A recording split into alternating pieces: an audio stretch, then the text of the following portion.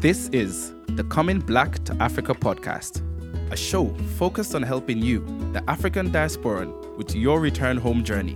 Whether you have roots here or not, each week I'll host someone who will share their experiences and tell their stories to help you prepare and navigate the integration ups and downs. My name is Robert Agufana Bell, an Afro-Caribbean traveler, passionate about promoting and representing Africa.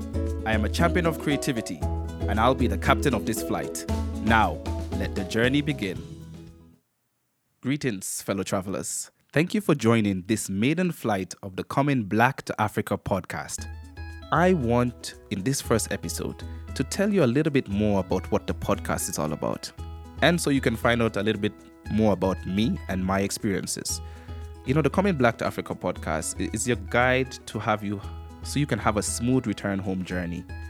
It's about showing you that a move back to Africa is not just possible, but it is real.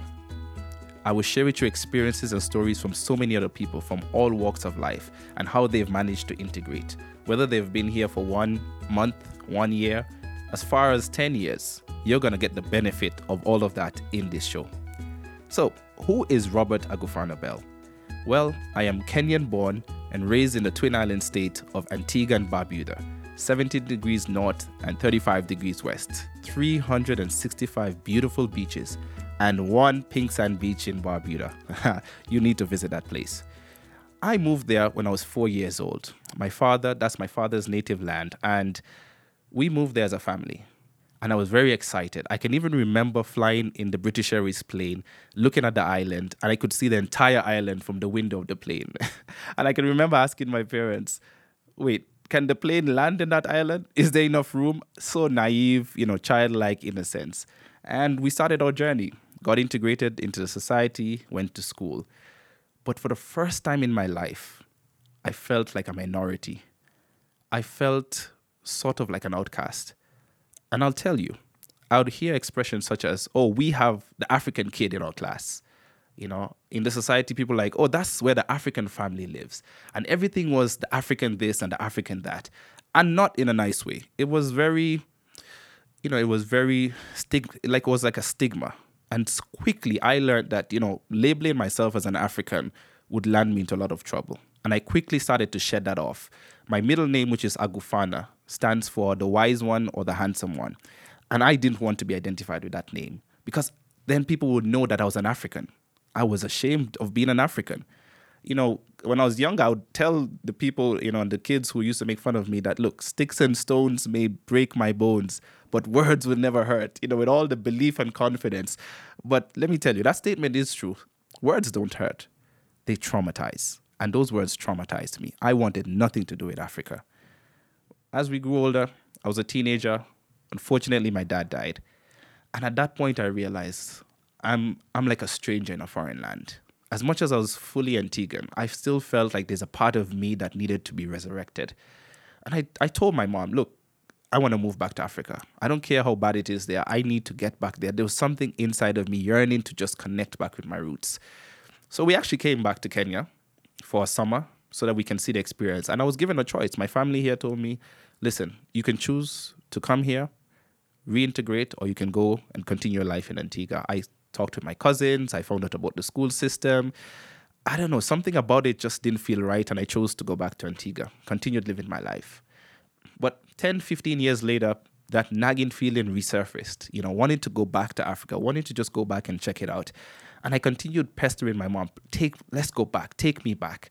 And she said something to me that was so powerful that gave me this license of independence. She said, well, you're a grown man. If you want to go back, you go. I'm not going to stop you, and I give you all my blessing. It was at that point I realized, why was I waiting for someone to take me back to my own home? I can go on my own. So I booked my ticket, organized with my family, and decided to come back to Kenya. And I came back in the summer of 2009, and I stayed. I stayed for a while. Unfortunately, my grandmother passed away a few months later, and I decided to extend my stay. Wrote to my employer and said, listen, I need some time. I want to see how this thing is going to work out and, consider a possible, relocation. So I stayed on, and I did my research, little that I could. Back then, the internet wasn't so widespread with a lot of information. But I just knew that I needed to own and honor that calling inside of me. So I decided to stay. I went back home, resigned from my job, got my affairs in order and came back in 2010. And I was ready to start this new life. Wow. And then I went into perhaps the deepest depression of my life. I came back to Kenya, born in Kenya, Kenyan birth certificate, and I was treated as if I was a foreigner, simply because I didn't go to a Kenyan school. I didn't grow up in a Kenyan culture. It was so bad when I went to the immigration office. When you're born in Kenya and in a lot of African countries, there's a lot of vaccinations. Well, generally all over the world. And there's a particular vaccination you get on your arm. I think it's the BCG. And I somehow don't have it because my parents decided not to get that vaccination. And at the immigration office, they pulled my sleeve back, realized I didn't have the mark, and said, listen, you're not a Kenyan. You forged those papers. You look like a Somali. You're not a Kenyan. That hurt. That hurt so deeply. At that point, a sort of buyer's remorse set in. Like, should I go back to Antigua? Like, I've left my life. I have nothing else right now. And it was dark. It was deep. I was hurt. But, through prayers of friends, talking and encouraging to others, I started to rise up out of it. I won't get into that story now, perhaps in a later episode. And, with the time difference, in Africa, and if you live on the western side of the world, in the Caribbean or in the States, it was so difficult staying in contact with friends because of the time difference. And so I realized that everything had been stripped away and I needed to find my own journey. I needed to reconnect with my source of strength, my ultimate God. I just needed to do that. And I can tell you, that was the best experience. I'm not happy for the dark days, but it was the best experience. I rediscovered myself. I found a part of me that was buried and hidden, and that helped me to come out and just, right now I'm living my best life. That's the way I can put it. I'm living my best life. And so this podcast is about that. How do you benefit from my integration experience? About others' integration experiences? What do you need to know? How do you need to prepare? Because when I was going through those dark times, I didn't really have anyone to turn to. No, I didn't know anyone who had done such a return in any African country. And so I had to figure things out on my own. We're here so that you don't have to do that, so that you can make that move, but an informed choice. You can prepare for the hurdles, you can prepare for the struggles that you might find, and you can position yourself. The world is so much different now than when I came 10 years ago. And I advocate for so many people to come back, even for my friends just to visit. Because when I was younger, the media and everything, the image that I saw was a contrast to what I had experienced. And I allowed the media and the saying and everything to cloud what I knew to be this beautiful, beautiful land of Africa.